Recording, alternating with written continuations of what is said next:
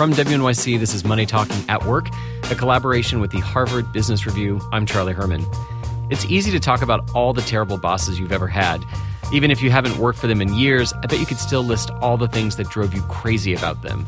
But what about the really good bosses? You know, the inspiring ones who made you a better employee, who you really learned something from, and maybe even became a better person. What did they do differently from the bad boss? What did they do right? And how can you become like them? There's actually a name for this kind of leader, a superboss, and I'll let the man who coined the term explain it. A superboss is a leader, a boss, a manager who helps other people accomplish more than they ever thought possible. And as a result, they accelerate the careers of those people that work for them. Meet Sidney Finkelstein. He's a professor at the Tuck School of Business at Dartmouth College, and he recently wrote a book about these people called, wait for it, Superbosses. I was really interested in people that had a track record of generating and regenerating talent. I thought that was really the key to success for any organization, and I set out trying to find people like that. People like Alice Waters at the restaurant Chez Panisse in Berkeley. And just as an aside, when I was in college, I actually applied for a job to work there, and I did get offered one at one point, but I couldn't make it work with school. And I've always kind of wondered, what would my life be like if I had learned the difference between iceberg and arugula when I was a lot younger? Well, you'd be some famous restaurateur somewhere or other, I think, like so many of the other people that work for her. Oh, well, that didn't work out. And so I just stumbled along in the kitchen trying to do my best. Anyway, I asked Finkelstein why the ability to develop talent is the measure of a great boss. Well, first of all, if you surround yourself with great people, naturally you're going to do much better than you otherwise would. And I think that's one of the hallmarks of what superbosses accomplish. And I think the second thing to look at is if you help other people do well and they move on in their career and do great things, they become part of your network. They become people that are beholden to you in many ways. And I saw that in many examples with superbosses of how protégés, the way they would speak about their superboss and the business opportunities that they would create subsequently for their superboss. And the last thing I say is, there's a word called legacy, and that's a pretty powerful word. The idea that you could help other people get better, to accomplish something, do something they couldn't have otherwise done, and that's part of who you are as a person, it's a very powerful idea, and a lot of people really resonate with that. So you mentioned that you're a foodie, and so you started doing this exploration with Alice Waters. Tell me a little bit more about her story. Alice Waters had a sense of what needed to be accomplished. And it wasn't just a restaurant. It was a movement she was trying to create. And so she would look for unusual people, unusual talent. I mean, she'd hire people that sometimes didn't even work as a chef in the past because she thought they had that something special. And she decided early on that she would create these opportunities for people. And I'm sure it went much further than even she imagined, because you look at all the people that came out of that restaurant over time, and there's something like 200 plus people that have become big names in the restaurant business, opened up restaurants on their own. So in her case, I think it was a natural outgrowth of her desire to have this impact. To have that impact, you got to have a lot of people. You got to be able to generate people and regenerate, because, of course, in the restaurant business, people do come and go more than maybe some other industries. So all those things kind of came together for her. I also get the sense that at times it could be a little chaotic there as well, too. I know someone who actually did work at Chez Panisse, and he talked about that when he got hired, he just kind of ended up, he worked in the front. He suddenly was cooking when he had no cooking experience. Then he was a waiter. Then he was a bartender, and just he moved around to all these different positions. And, now he's got a pretty prominent job here in New York City in a restaurant. That's one of the hallmarks of a superboss. Even when there are people like Gene Roberts, who was the executive editor of the Philadelphia Inquirer, he would move somebody from the sports desk to investigative journalism. I mean, people just don't do those types of things. But superbosses do, because they keep moving people. They want to create opportunities for people. And the other thing they like is, let's take somebody with deep knowledge in something and move her to something else and see how she thinks and how she acts and the type of new ideas she's going to come up with. This is in the DNA of superbosses. And by the way, very important, anyone can copy, can replicate that idea. It might be in the DNA of Alice Waters, but on the other hand, once you know what it is and you can see the upside, the benefit, why can't you start to do that yourself? If these are things, characteristics that other people can emulate, what are some of the common traits that you found that superbosses have? So the superbosses not only find unusual talent, but they inspire those people. They inspire them to believe that they can do almost anything. Ralph Lauren is one of my superbosses, and he used to tell people, there's nothing we can't do. The whole world looks at us. We don't follow what they're doing. They follow what we're doing. And you got to be authentic. You got to believe a thing like that. And, of course, he did. And it so inspires and energizes people. Work is tough. Think about employee engagement. If you're familiar with those numbers, they're abysmal. Most people, in fact, say that they're not engaged, meaning they don't like their work all that much. And I think that's as much a moral failing as it is a business failing. And with Superbosses, they create an environment where everybody counts, everybody's a player, and that's going to be very motivational for people. But a superboss isn't necessarily a super manager. Now, that is a very interesting question that no one has asked me after 3 months of talking about this. Yes, I would say that they're a super manager in the sense that they create opportunity, they develop talent, they manage teams very, very well. But they don't do it in your textbook fashion. One of the things I found is that some super bosses are very nurturing and supportive in their style, and others are more like Larry Ellison and some others that are extremely tough. I call them glorious bastards, actually, that are really tough, and you better be able to keep up with them. So people have different views on what makes for a good manager. For me, a good manager is very close to what a good leader does, helping other people get better, hitting your numbers, being successful, but also running in a very efficient way. And I think superbosses accomplish those first two things exceptionally well. The efficiency part is not their priority in the same way, but the performance part, the effectiveness part is. So I guess if I were to kind of drill down here, I'd say super managers do a lot of what super bosses do, but super managers will also focus maybe a bit more on the efficiency side of what your job is. Some of these super bosses may not necessarily create the most easy to work at environments, is the sense I get in some of these instances. You may learn a lot and really develop, but it could be extremely challenging. It could be extremely challenging to work for a super boss. But remember, just because you have a nice boss doesn't mean you have a good boss. They're not the same thing. I'm going to choose, somebody who treats me well versus somebody who doesn't, but that's not the differentiator between success and failure. Working for a Larry Ellison opened the door to all sorts of opportunities. So the intensity is absolutely there. And I will say, it's not necessarily for everyone. Not everybody wants to work that hard. Not everybody has that type of aspiration. But as I go around talking about these ideas with different groups, anyone under 35 or 40, the first question they've got for me is, how do I find one of these people? I want to work for somebody like that. So it really energizes and excites people because of the opportunity that they see. When it comes to being a super boss, have things changed with millennials? It turns out that the Superboss playbook is almost tailor-made for millennials. I mean, think about it. They want to get a job where they have an impact, where they're making a difference, and they want to be challenged. They want to keep moving forward. Well, Superbosses create a work environment, a team environment where every single person really counts.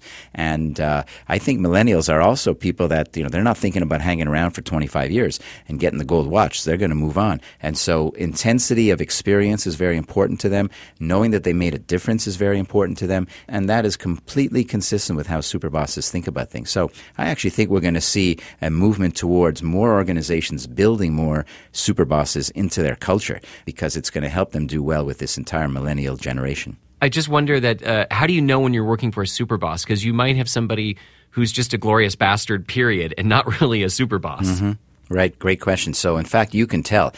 Best way to tell is, let's take a look at your boss's previous employees and team members. Where are they today? Have they moved on in their career? Do they have bigger jobs, bigger opportunities? You can look at that, and you could actually tell people that are interviewing with their prospective boss, ask that question. Tell me about the people who have worked for you over the years. Where are they today? And you want to hear a story that says, first of all, they know where they are because that means they're staying in touch with them. But second, that they've gone on to bigger and better things. So you can get some really pretty concrete data to know whether you've got a superboss because there's a track record to prove it.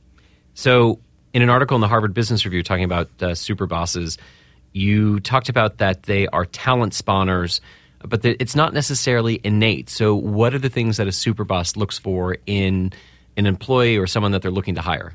Well, first of all, superbosses will always be on the lookout for talent. I call them talent spotters or talent scouts. They're always thinking about it. Whoever they go meet, wherever they're going, they've got their opportunity antenna up thinking, is this somebody that could actually add some value to the team? Is this somebody that's got something special? That also means that they're going to create jobs for people, even if they don't have a job description.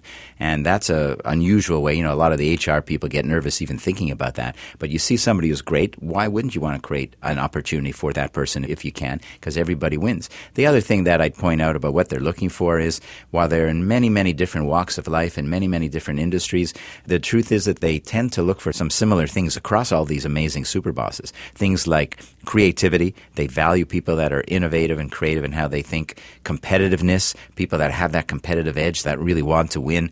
They love intelligence, of course. A lot of people say that. But remember, many people are afraid no matter what they say, to hire people that are smarter or more capable than they are. Super bosses are the opposite. They couldn't be happier when they find somebody that knows something they don't know, because they're so driven to fulfill their vision, their mission in life, that they love to find people that have a different skill set or different capability. So these are the things that they're looking for time and again across all sorts of industries. Do super bosses do great things, or is it more that they have a great skill at finding talent like you describe and bringing them on board and then letting them do their thing? And I think super bosses, there's a little bit of both, but I think super bosses really do have the track record of deep knowledge of whatever it is their chosen walk in life happens to be. And that's really important because it gives them credibility, gives them authenticity, and allows them to be real teachers, which is a big thing, of course, that great leaders always do, and super bosses are absolutely like that. So I think they've got the chops as leaders.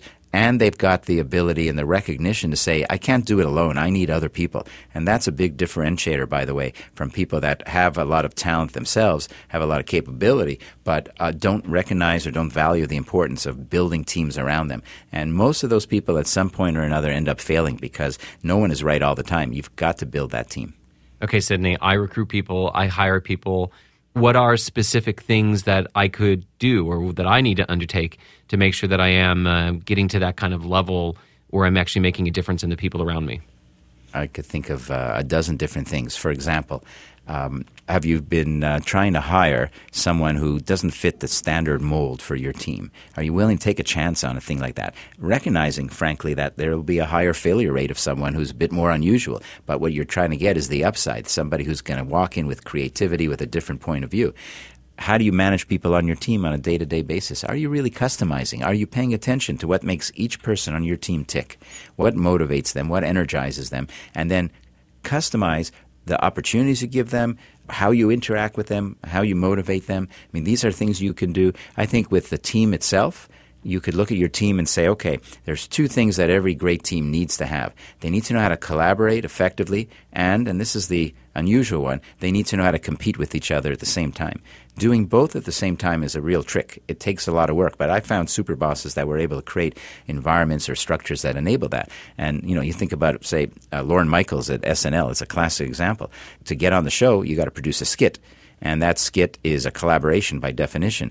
But they put together 2.5 hours of content of skits until they get to Saturday night, where it's only an hour and a half. And that's the definition of competition, where you're having to cut back from as a scarce resource. And there's 2.5 hours that become 1.5 hours. Some people are going to lose a spot on the show. And that's the definition of competition. So look for ways to try to bring both of those things into there. And that's unusual. Not a lot of managers really think about it that way. But that's what super bosses do. This perhaps is the final question, but as I'm hearing you talk, I think this is great for bosses who fit this category of being a super boss and for the people who work for them. But I'm wondering what it means for the rest of us, who there are probably a lot more average bosses than there are super bosses, and we're working for them. Where does that leave us? I think anyone can start to adopt some of the Superboss playbook, and I suggested already things like customizing how you work with people, looking for people in different places, managing a team a little bit differently. And I'd say maybe one of the best things you can do is think about how did people get developed. How did people learn their craft for centuries? It was through an apprentice approach. And where's that gone? It's gone out the door in most organizations. Do you treat people that are on your team in the same way that a master would treat an apprentice? It turns out that people respond to that. People get better. It helps you get better. So I think that you can take a bunch of smaller steps, not worry about kind of doing everything if that's not for you, but find some of those things that are going to make you more successful and help other people get better at the same time. I don't see any reason why you can't do some of it. Well, Sydney, thank you very much. My pleasure. Great to be on. Sydney Finkelstein is the Stephen Roth Professor of Management at Tuck School of Business, and he's the author of Superbosses, How Exceptional Leaders Manage the Flow of Talent. And if you're interested, he has a test that you can take to find out what kind of boss you are. It's at superbosses.com. I took it recently, and I think I did pretty well. I learned that I try to customize how I manage people who report to me, and I will say that is something that I had to learn. It is not one size fits all, unfortunately. And I stay in touch with former colleagues, even when they stop working for me. Then again, I'm still friends with the kid I know since kindergarten. Hi, Greg. So, yeah, that wasn't necessarily too surprising to learn. Are you a super boss? Take the test, send me an email, and let me know. The address is moneytalking@wnyc.org, or tweet your results to me at Charlie Herman or at Money Talking. Money Talking is a production of WNYC Studios. Our team includes Bill Moss and Rebecca Ibarra, and someone who is always super to work with, Amy Poftak at the Harvard Business Review. I'm Charlie Herman, and thanks for listening.